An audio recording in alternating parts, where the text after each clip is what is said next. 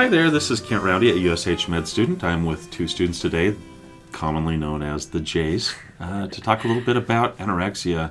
Let's do introductions. Jonathan, do you want to start? Yep, I'm Jonathan Hansen. I'm a third-year medical student from Rocky Vista. And Julia. I am Julia, and I am also a third-year medical student with RVU. All right, now Julia, as you probably know, if it's your podcast, you get to tell us a little bit more, right? Yes. What are you going to tell us that's a little bit more today? I guess I could start with, we are at that point in the third year where you should probably have some sort of idea where you would like to head after school. And at the moment, I'm deciding between OB and psych, but after this month, I'm definitely leaning more psych. So. And in all fairness, you were leaning more OB after your OB rotation. Is that correct? I was actually leaning more OB after my surgery rotation, but that was just because I love surgery and I love women's health, and OB was my very first rotation, so I was very nervous. Fair enough. It's all wonderful specialties, right? And wherever you land, I think you'll enjoy it. It's surprising, most of the students that I have come through here really are not planning on going into psychiatry. And I'm not sure what the difference is, but I think since the students from Rocky Vista campus from Ivans have started coming here for their rotations, there are fewer students that are looking at psych initially, and I'm not entirely sure why. Also, the Rocky Vista campus, it seemed like this rotation changed a few people's minds, and I'm not sure why that was, but I don't see that as often anymore either, that students come in thinking, I'm going to go into X, Y, and Z, but I really liked this rotation, so I'm thinking something different. Right. So this is some patterns that have changed a little bit over time, and as you know, we'll be very interested to see where you end up. Yeah, actually, Dr. Told was my advisor, and when we were talking about everything, he actually told me that there were quite a few students who came here and had their minds changed about going into psych, so he kind of prefaced this rotation for me because I had that like maybe a week before coming here. We should have a podcast on Dr. Told one of these days about what a wonderful person he is. So anorexia is the podcast today, and one of the things I like to do is ask, why this topic? How did this come to your mind?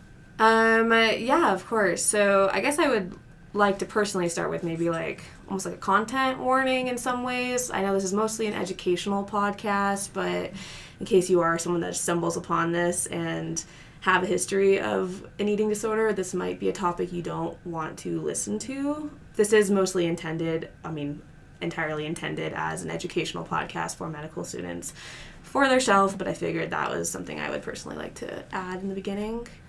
And then the reason why I chose this is because I think it's a really interesting topic, and I think that the role that physicians play in weight loss is really interesting, and then the societal norms of kind of like diet culture also really interests me, and like kind of I would love to like see more research on how much that plays into anorexia and how much of it is more like purely psychiatric, like obsessive thoughts. I don't know, that whole world really interests me. So that's why I chose it. It's a fascinating topic, and one that we've reviewed a number of times here at the hospital because of the complexity of the patients that come in, the comorbidity with physical illnesses, the comorbidity with other psychiatric conditions, the mortality associated with this condition, all very, very significant. Let's start off with the diagnosis of anorexia. What are the key points and the key principles that are tested regarding the diagnosis of anorexia?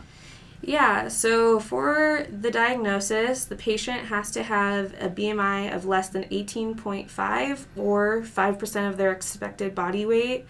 And then there also has to be a fear of weight gain, and their perceived body image is low. There are actually two subtypes, one being restriction, which is where they just aren't eating, they're restricting their calorie intake, and the other being binging and then purging, which, yes, those are kind of the starting points. That's actually where I got one of my questions wrong, was the binging and purging subtype, because they were expecting me to calculate the BMI and realize that it was less than 18.5, putting them in the anorexia category. and not just the bulimia category, but it actually went into the anorexia category at that point. So very, very important. A couple of things I want to point out here. First of all, that BMI is incredibly important, right? And the associated perceptions of body image. Those have to go together. And the question that does trip up students over and over and over is that distinction between the BMI. Now, UWorld uses an 18.5% or an 18.5 body BMI as their cutoff, right? Mm-hmm. And if we look at the DSM-5, it's slightly different at this point, and they break it down into mild, moderate, severe, and extreme anorexia, with those categories starting at 17 or above for mild, with the other symptoms present, and then it moves to 16 to 17 roughly for the moderate, 15 to 16 for severe, and then below 15 BMI for extreme, right? And we read a couple of very interesting case scenarios and saw some interesting data as we read through some of the articles about BMI being on that level. Now, did it give you the ability to calculate the BMI in that test question? Because I'm not sure I know the equation for BMI calculation. Yeah, so they gave us the weight in kilograms, and then they gave us the height in centimeters. And then you have to convert the centimeters into meters and do meters squared. And so it's your kilograms divided by meters squared equals BMI. Okay. I think there might have also been a little bit of a hint to the percent of expected body weight in that one, if I'm remembering correctly. Yeah. So I'm pretty sure I would not have been able to calculate the BMI either. So I think that might have also been in there. I'm not sure. All right, so how do we then, the differential here, the thing that's really important and trips a lot of people up is the difference between anorexia and not the restricting type, right? That's the easy one.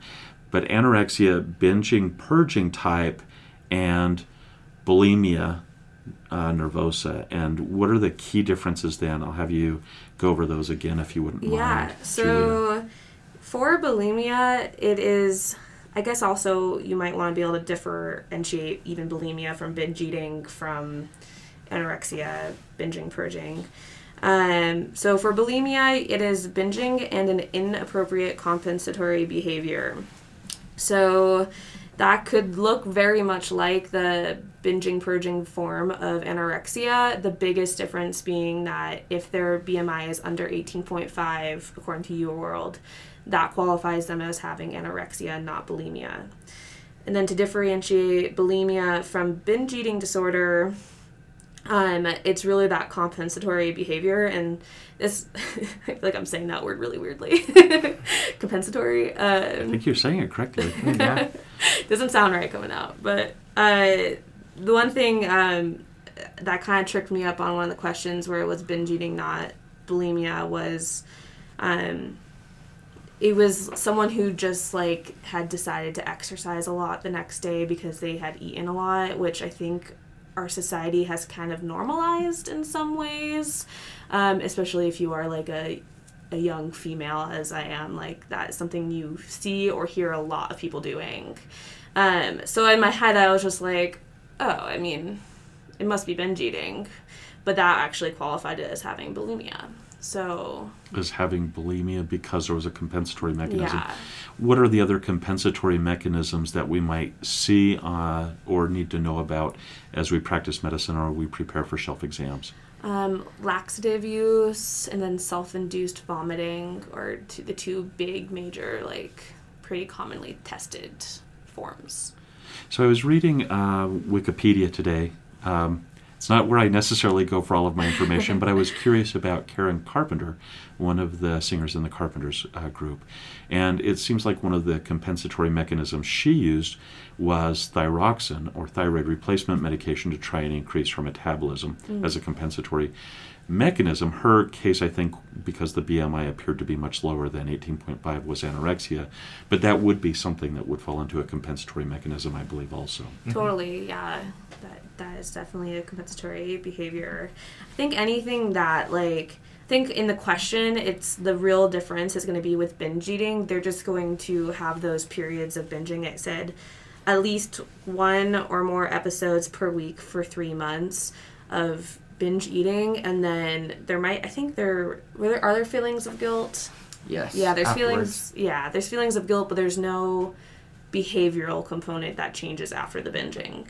And I thought another thing that was interesting is that the binging episodes need to happen in under 2 hours. There was a time limit on the binging portion. Oh, interesting. That it needed to be within a 2-hour time limit. Now, when we looked at mortality, there's a clear difference in mortality associated with these different conditions. Mm-hmm. I've been in situations where it feels like I'm in a fight to be able to get somebody with a BMI that's in the 15s or 14s. Even when we get up to like 17, which is still not very high, people start saying, well, we don't want people to be overweight. And as I look at the mortality, I'm not seeing the risk with even binge eating disorder where you would think that these would be horrifically high rates of death. It just doesn't look like it has the same kind of mortality. How is my perspective on that? How did you read the data on that? I think that is very much true what you are reading. I read a kind of one of the very few papers I could find. I'm sure there are more. There's obviously endless things you can read, but it was kind of assessing mortality in multiple forms of eating disorders, which I thought was interesting. And in theirs, anorexia had a standardized mortality ratio of 5.35, so over 5% higher than the general population. But then if you look at binge eating, it was 1.5. I think that SMR is 5 times, not 5% higher, but 5 times yes. higher almost, yeah. And now, that was interesting because this is a specialty hospital in Germany. They had, almost 6,000 patients that came in through something called the Christina Bars study. Mm-hmm. Apparently, Christina Bars is somebody who died from anorexia, and there is a group that has put money together in her name to try and have better treatments for anorexia, right?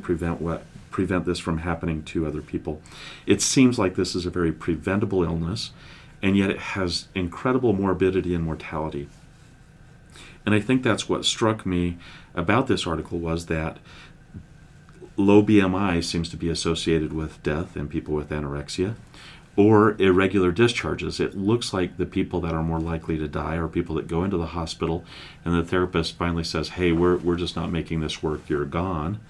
I don't know. But maybe those are the people that are the most ill and the most, my experience has been people that are very severely ill from anorexia have a hard time engaging in treatment. It's often compulsory, and compulsory treatment is never as easy or as effective as treatment where somebody is coming up and saying, look, I've got a problem, I know I do, let's take care of this, right? That insight or anosognosia, that insight impairment or anosognosia seems to be very prominent. I also just want to pull out from that study, if I can, that the risk factors for bulimia for early death seem to be more associated with suicidality than they did associated with anything else other than that irregular discharge. And again, it's hard to know exactly what that means, both according to the way we read the article and the author and their comments, right? So anorexia death goes back directly to BMI. Mm-hmm. Changing that BMI seems to help people live longer. The higher you get that BMI, the better off our patients are. And for mortality in patients with bulimia, it seems like the more we can address the risk of suicidality and perhaps associated moods, then perhaps the better off we are. Yeah, I think that's kind of what I pulled from that too. I think one of the more interesting things about that to me were that most of the patients who had anorexia died due to natural causes, according to the article, which I think is a weird way of phrasing it in my opinion. I was reading it and it kind of took me back a little bit, and then there's a pretty good table in it that kind of breaks it down, and that made it a little bit more, but I was kind of wondering what you thought about that. So I was actually just hoping that this would lead into that table. So I saw the natural causes, and I think I had Diet Coke spurting out of my nose when I saw that, right? Because I was thinking, well, is anorexia a natural cause? And the answer is no, it's not if we think about inducing that to yourself, but it is a natural outcome of the weight loss, right? So cachexia, circulatory collapse, organ failure, these were all natural causes of death. It wasn't suicide. It wasn't gunshot wound, right? It wasn't a motor vehicle accident. But they clearly related these things back to the low BMI. And the other thing that they pointed out in this article that I thought was very interesting was these patients that were dying, they were able to get BMI numbers for these natural death causes, and the BMI was 12.5. Right, so these are severely emaciated people who don't have the energy, and by energy I mean the nutritional energy to be able to stay alive. Right.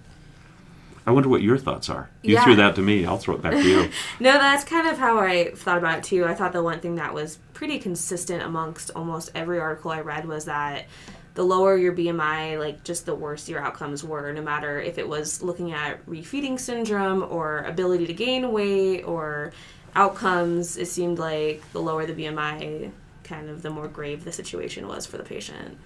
I agree. That's how I read. Everything that I saw seemed to lead towards that. This was an interesting study for anybody that's waiting for really great data. It looks like they have nearly 20-year data on this Christina Barr's study.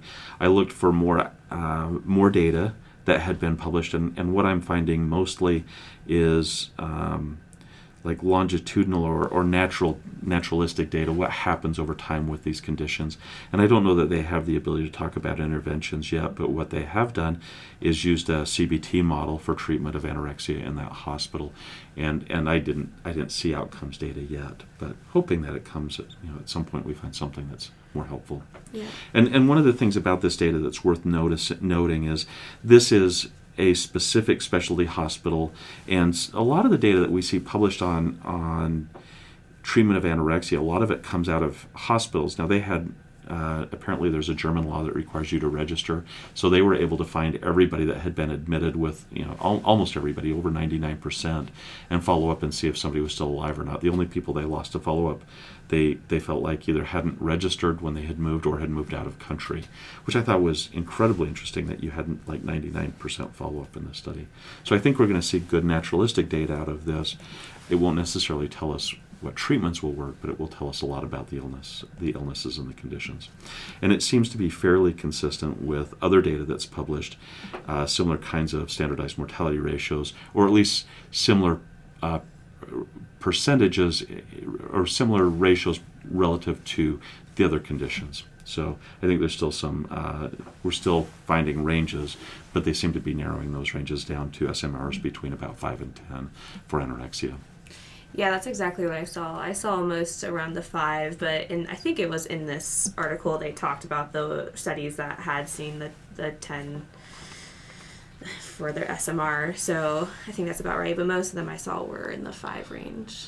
Well, we're talking about this article and talking about natural causes for death. I think one of the things I'd like you to do is talk about what the physical presentations might be for people with anorexia, and go ahead and maybe talk about indications for hospital treatment, things that maybe the family practice physicians might be looking for in terms of screening for this condition, and then maybe let's talk about some of the things you have to watch for as you start treating this. Do you want to go ahead and start there? Yeah. So kind of if you're thinking of like a patient presentation and like the buzzwords that will make you think of anorexia, include stuff like parotid gland hypertrophy. So I don't know how that really looks in physical, but like imagining fuller cheeks. You can actually see it. They become a little bit more prominent. Yeah, the weight loss both accentuates that, and then I think they become more well developed because of the use, okay. Right? Mm-hmm. And so you can actually kind of see that, and I suspect that you can Google photos of that if there's interest. And then things like dental caries, scars and calluses on their hands, dry scaly skin, lanugo, which is like a really fine hair, like not like on their body, right? Mm-hmm. And then GI things like gastroparesis, constipation, endocrine changes like amenorrhea, and then there is a lot of cardiac complications of anorexia. As you are starting to see these and things, there are going to be some things that will make the patient have to be treated in the hospital. So this includes bradycardia, which is less than 40 beats per minute, hypotension, hypothermia, electrolyte disturbances, organ compromise, and then a BMI under 15. And I'm pretty sure one of the articles I read had really similar indications for hospital treatment. Those came from UWorld, but I think they were almost spot on to what I read in the articles. One of the challenges I think we had is that there's not a lot of standardized care for anorexia. I think we found marzipan. Mm-hmm. I don't know. What does that stand for again? It's the management of really sick patients with anorexia nervosa. Marzipan. Yep. And it actually looks like it's a pretty good strategy. I wish I had seen that article a little bit sooner in my research. It looks like there are some guidelines for treatment of anorexia that the American Psychiatric Association puts out.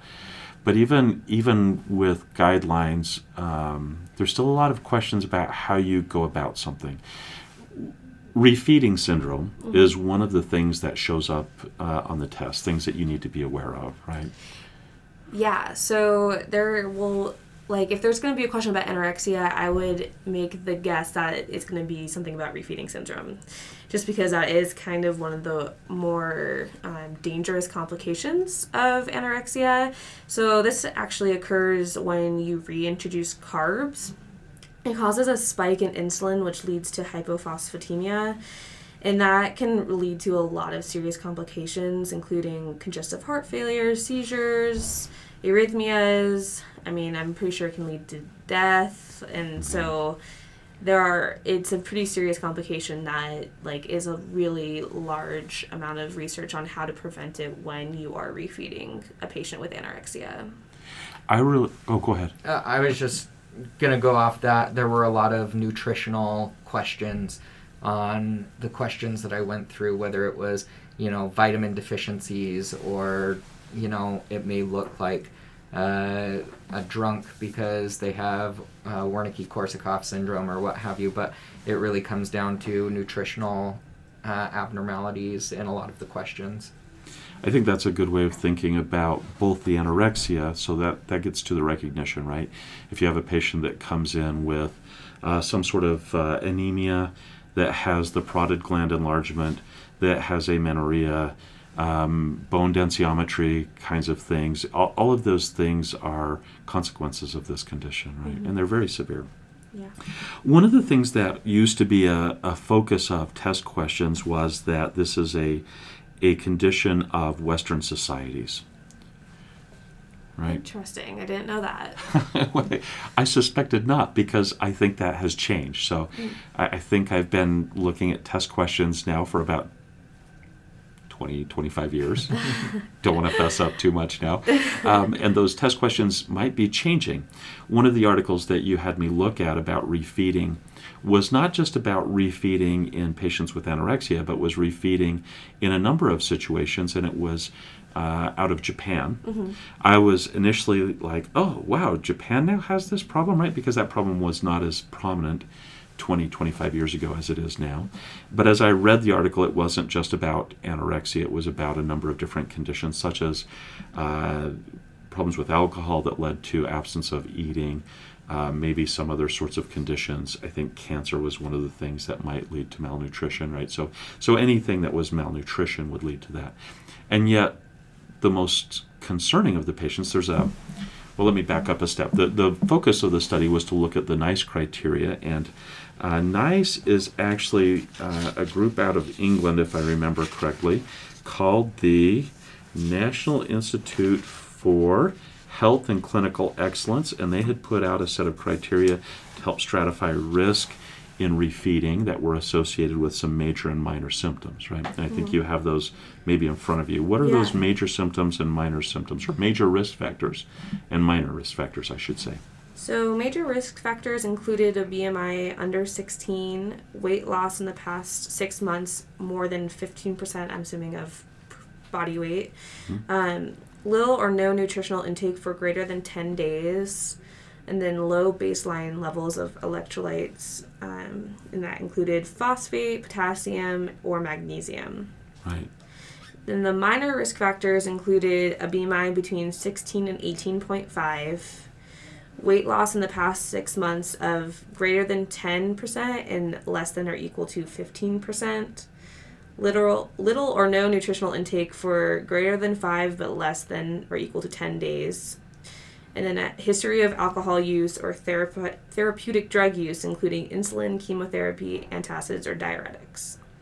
Now, the thing that struck me most about this was they still made a point of saying that the group that most commonly fell in that highest risk category were, I'm pretty sure that was the ones with the lowest BMI, right? That had anorexia. and it was young Japanese women with anorexia, it looked like, right? That looked like the category. I don't think they actually said anorexia because I'm not sure they used diagnostic criteria for anorexia, but it looks like they were hinting at that. Yeah, I had like a little bit of a hard time like fully grasping where those like numbers are coming from when reading that one, but that is also the impression I gathered. Yeah, and what was interesting is they were looking at 30-day mortality, right? So based on these risk factors, 30-day mortality was surprisingly high. 30-day mortality for the highest risk was somewhere around 50%. Yeah, there was some pretty stark numbers. Yeah. So one of the things that they said was, hey, there's not a standard of care for how we go about refeeding. And one of the things they talked about was, how do you know if somebody has already developed refeeding syndrome or if they are about to develop refeeding syndrome? And I thought that was an interesting question because I think we tend to look at the test questions. Does it say hypophosphatemia or not? If it says hypophos, well then, darn it, this is a refeeding syndrome, right? But if it doesn't say hypophosphatemia, then maybe it isn't. But I think they were making the case that people that have been drinking a lot, maybe that should be a major risk factor, and that maybe they already have developed refeeding syndrome, as opposed to undeveloped refeeding syndrome, that it's initiated or induced by having too many carbohydrates. I thought it was a fascinating discussion, and it led me to think a lot more about the standard of care. Why is that important? What Lots of reasons. specifically? Yeah. Well, boy, isn't that a great attending question? It has no good answer to it. I try so hard not to ask those terrible questions. I think the one thing that is important about that article in general is that a lot of the people who are listening to this are not going to go into psych and maybe won't see anorexia as commonly as a lot of these other conditions, including cancer, alcohol use. So just kind of like knowing those things can help almost all of us in our future careers. And I think by saying knowing those things, it is that those risk factors do help you stratify the 30-day mortality. Also knowing that those risk factors may be adjusted incorrectly. Alcohol use over the previous period may be a higher factor than, maybe a major risk factor rather than a minor risk factor. And also being aware that if you have somebody that comes in malnutrition, knowing how to refeed is important. Now, I think also in terms of patients with anorexia, it becomes important because there's some data that says the more quickly you can get weight in somebody and the higher you can get that BMI quickly, the greater the outcome. And the refeeding proposals generally say start low and go slow. And so if you start off too low and go too slow, then you delay that time to a better BMI. It's been my impression here at the State Hospital that when my patients don't have a high enough BMI, you see that show up cognitively. And that cognitive ability doesn't start to return until the BMI gets closer to 18, right? 17 to 18, you start seeing that thinking improve and the rationality of the thinking get to a point where it makes some sort of sense, right? When people's BMI is down around 14 or 15, they're pretty sure that they can drop another 10 or 20 pounds. Somebody that's under 80 pounds, somewhere between 80 and 90 pounds, I should probably say, and 5'10", that's a problem, right? They're already not functioning well. They're already too weak to stand up very easily. They're already struggling to, do anything physically, and they're thinking if they can just get, another 5 to 10 pounds, they'll be fine, and they can stop there. And that never stops, right? And until we get that BMI up higher, we just don't see the cognition kick in. So this is important in terms of getting that weight up quickly, right? Yeah.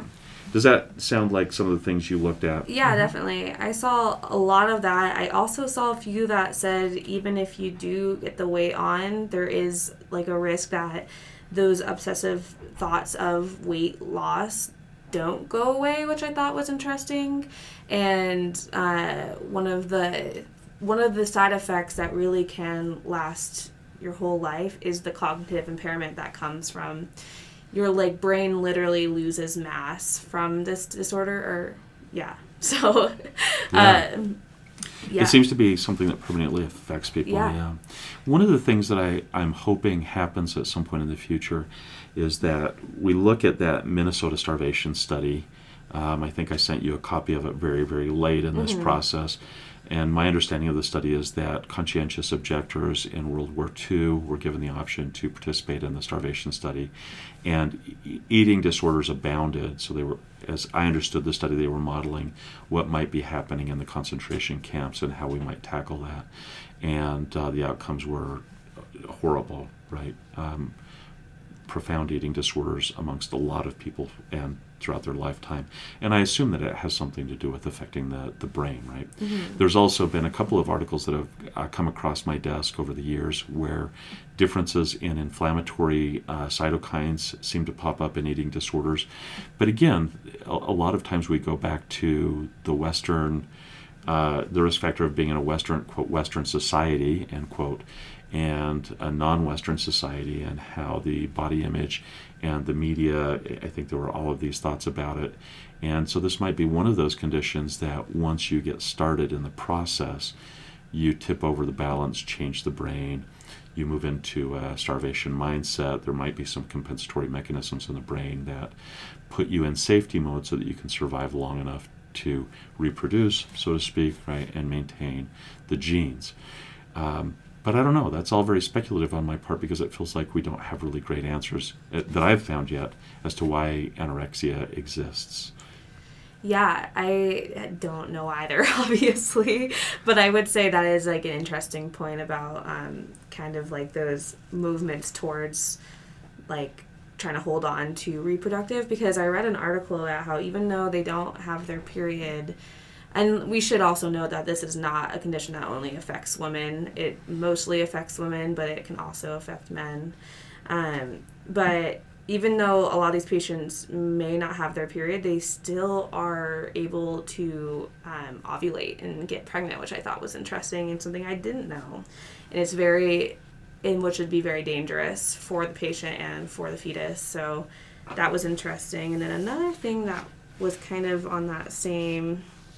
is that almost every single patient with anorexia has bradycardia, and they speculate that is, well, it's because of increased vagal tone, which they speculate is because it's the body compensating and holding on to energy by kind of, slowing stuff down, which is kind of supports that idea. Very interesting. I saw that heart rate variability is reduced in our patients with anorexia. That's something that's interesting to me. I don't remember learning about it in medical school. Doesn't mean somebody tried to teach it to me. Doesn't mean somebody didn't try to teach it to me. But I don't remember it. And I think this is the second or third podcast where we've had heart rate variability show up as something that is increasingly considered by researchers of the articles we're reading as being important. So there are treatments for anorexia. There's a study you shared with me about olanzapine. Yeah. Were you impressed by... No. I wasn't either. Yeah, it was kind of like, it seemed really hopeful because I know now that we've been here and really interacting with these patients, that is a concern for a lot of these patients is the significant weight gain they have when taking olanzapine. So at first I was like, oh, that's pretty like exciting. I should read that article first. Actually, it was the first one I read. And yeah, the results just like weren't that great. It was very mild increase in compared to the controls, and but that is actually something you should note for the exam because that it could be a test question. Seems like that's the only medication that has very much data behind it is olanzapine. Meta-analysis of all antipsychotics doesn't show benefit. The only thing that seems to have any signal is olanzapine. It may or may not be because it increases hunger. It seems like, though, the obsessive thoughts about body image, eating, and so forth don't get changed by olanzapine. What you do get is about a half a pound more weight in a 5-10 person compared to somebody that's without that and going through treatment as usual. Does that sound like the conclusions you read? Yeah. And on the test prep information, for bulimia and for binge eating disorders, it's the SSRIs that medically treat it, where for anorexia, we're looking at the olanzapine for that. But some of the other sources that I read said, but don't discount using an SSRI for these patients with anorexia. It's just not going to help them gain the weight. So if you see a comorbid condition, which is sometimes the things that are tricky in the test questions, if you're looking at treating the comorbidity, you might use an SSRI, but it won't affect the anorexia, right? Yeah, it'll help the depression or other symptoms they may have, but not help with the anorexia itself. And again, I want to point out that antidepressants, the SSRIs, really do seem to help quite a bit with bulimia nervosa. They seem to, in my experience, has been in the past that the data that suggests they're effective seems to show up in the real world as being effective too, almost totally shutting off that the compensatory activities. It's amazing to me. Yeah, in the test, you'll see fluoxetine as kind of the treatment of choice for bulimia. So that's kind of a grouping, or like two things that you should think of when on the exam. Bulimia and fluoxetine, I think that's a great thing to remember. The other thing that I think is worth pointing out is that there is some pretty good data. Last I looked 3 or 4 years ago, there was some very good data about family therapy for treatment of anorexia with teenage girls. Mm-hmm. What else did you run across as treatments, or what other principles were tested when you were looking through your prep materials with regards to psychotherapies that are used for treatment of anorexia?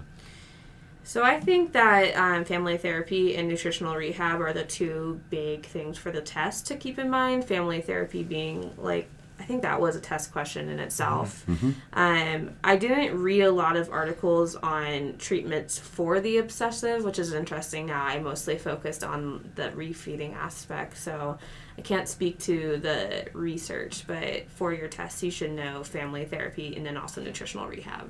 Go ahead. I just was going to say I also saw CBT come up a number of times for all 3 eating disorders. That was one of the common treatments for all of them. Normally, I look at the Cochrane database to see if they have some sort of meta-analysis looking at psychotherapies for the topic that we're tackling. Just didn't make it there today. But I read a lot of interesting stuff. I really felt like I had a knowledge gap about refeeding syndrome.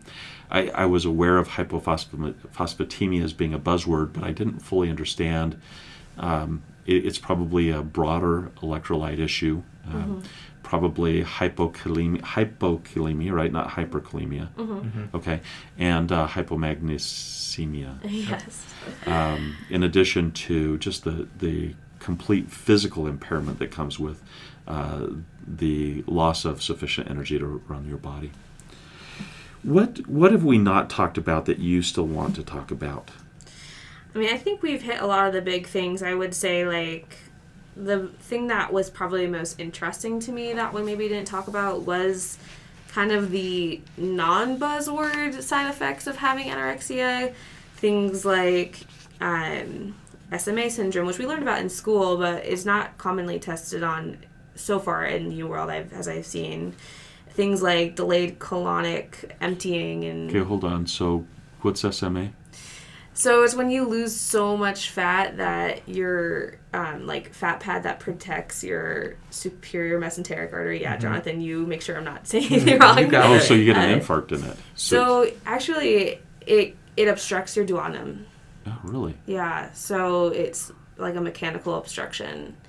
And I can't remember where we learned it's most common with, but it can happen with anorexia. Yeah, we just talked about it with rapid weight loss. Okay. Yeah. Okay, so somebody that gets cachectic or has cancer and is losing weight quickly. Or it could even be someone who had, gastric bypass or something like that. Oh, interesting. Okay. And then other things like, let's see, there are so many things that can occur with anorexia, which is also pretty interesting. But another one that stuck out to me was weakened pharyngeal muscles, which causes a difficulty in swallowing because you just have so little energy and if you're restricting, you're not using those muscles. Just things like that like I would never think about. That really fascinated me while I was doing research. I always think about, one of the things that I thought about a lot was how the energy metabolism takes energy from the heart muscle itself, right? So you start getting things like mitral valve prolapse, and for whatever reason, pericardial effusion starts showing up, right? So there can be a lot of cardiac pathology just associated with the body stealing protein from the heart, I think. Yeah, they also, in one of the articles I read, talked about that with the hypotension, that's the cause of the hypotension, is the heart is just not contracting as hard. Just doesn't have the ability to. Yeah, and that's actually one, like, the cardiac considerations are the more concerning ones too. And there was a whole article I read about just the cardiac complications, and it's pretty fascinating stuff, and it's very scary. Yeah, it is scary. It's an early side effect, and it seemed like that was one of the in the low BMI setting. That seems like that's the quickest pathway to death from anorexia, some sort of cardiovascular outcome. And then in addition to that, if you make it through those years, right, then there's all of the, like the endocrinology kinds of things, with bone density being low, with multiple fractures, changes in thyroid function. It just goes on and on. This is a condition that dramatically and it seems in many ways permanently changes the body in a way that it can't really bounce back. Earlier recognition, more rapid treatment, and more durability of treatment are all necessary, I think. Yeah, I'd agree. I would say the two complications that are lifelong are that cognitive impairment and the increased risk of fractures due to low bone density. A lot of this stuff can be reversed if they are able to get their weight back into their expected weight. I think some of the heart, I don't know if does the mitral valve prolapse return? I don't know the answer to those things. I'm not sure on that one, but most of what I read was like that specific article that was called Medical Complications of Anorexia. So the only two that are lifelong are the cognitive impairment and the increased fracture risk. So I think there's a good chance that there is an ability to recover from that, but maybe I'm sure some people don't, though. I don't know the answer to that. I learned something every time I looked through that article, but I looked at it and I was so overwhelmed by all of the medical complications. I thought, I can't get through this today. It was definitely very long and a lot of different things for one condition. So yeah, I think buzzwords though are very helpful. So if you're thinking about refeeding syndrome, that would be one set of buzzwords. If you're thinking about the complications of the illness and identifying it, that's another set of buzzwords. If you're thinking about distinguishing between bulimia and anorexia, that's another set of buzzwords. And I think if you kind of pick up on those buzzwords, it will help you prepare for the shelf exam. I agree. What else do we need to talk about? I think that's basically all. I read a ton about refeeding methods, but that could be a podcast in itself, so I don't know if we really want to open that can of worms. That was a 20-page article. Yeah, I think the issue came primarily down to recognize that refeeding syndrome can happen. Know that the longer you take to refeed somebody and get the weight up, there seem to be negative consequences from that. And if you go too quickly, there are negative consequences. Hence, you'll probably be tested on what happens if you refeed too quickly, right? Yeah, that article basically said that if they're in the mild to moderate range for their BMI, that you can refeed a little bit more aggressively. If they're not, if they're in the extreme, severe, low BMI, then you stick to the following low and slow. So yeah, and I think some of those studies were coming out of Asia that we were looking at for how to go about refeeding, which led to more surprise on my part. This isn't just a Western civilization illness anymore. Yeah, I don't know that I have anything else to ask. I think we're probably covered everything and maybe some of it twice at this point. Yes. So on that note, guys, thank you so much for a wonderful podcast. You did a great job. Thank you for developing the Anorexia podcast. Look forward to your podcast tomorrow, Jonathan, which will be? On obstructive sleep apnea. A very pertinent topic for maybe at least 2/3 of the crowd here, right? Thank you again, Julia. On that note, team out. Team out.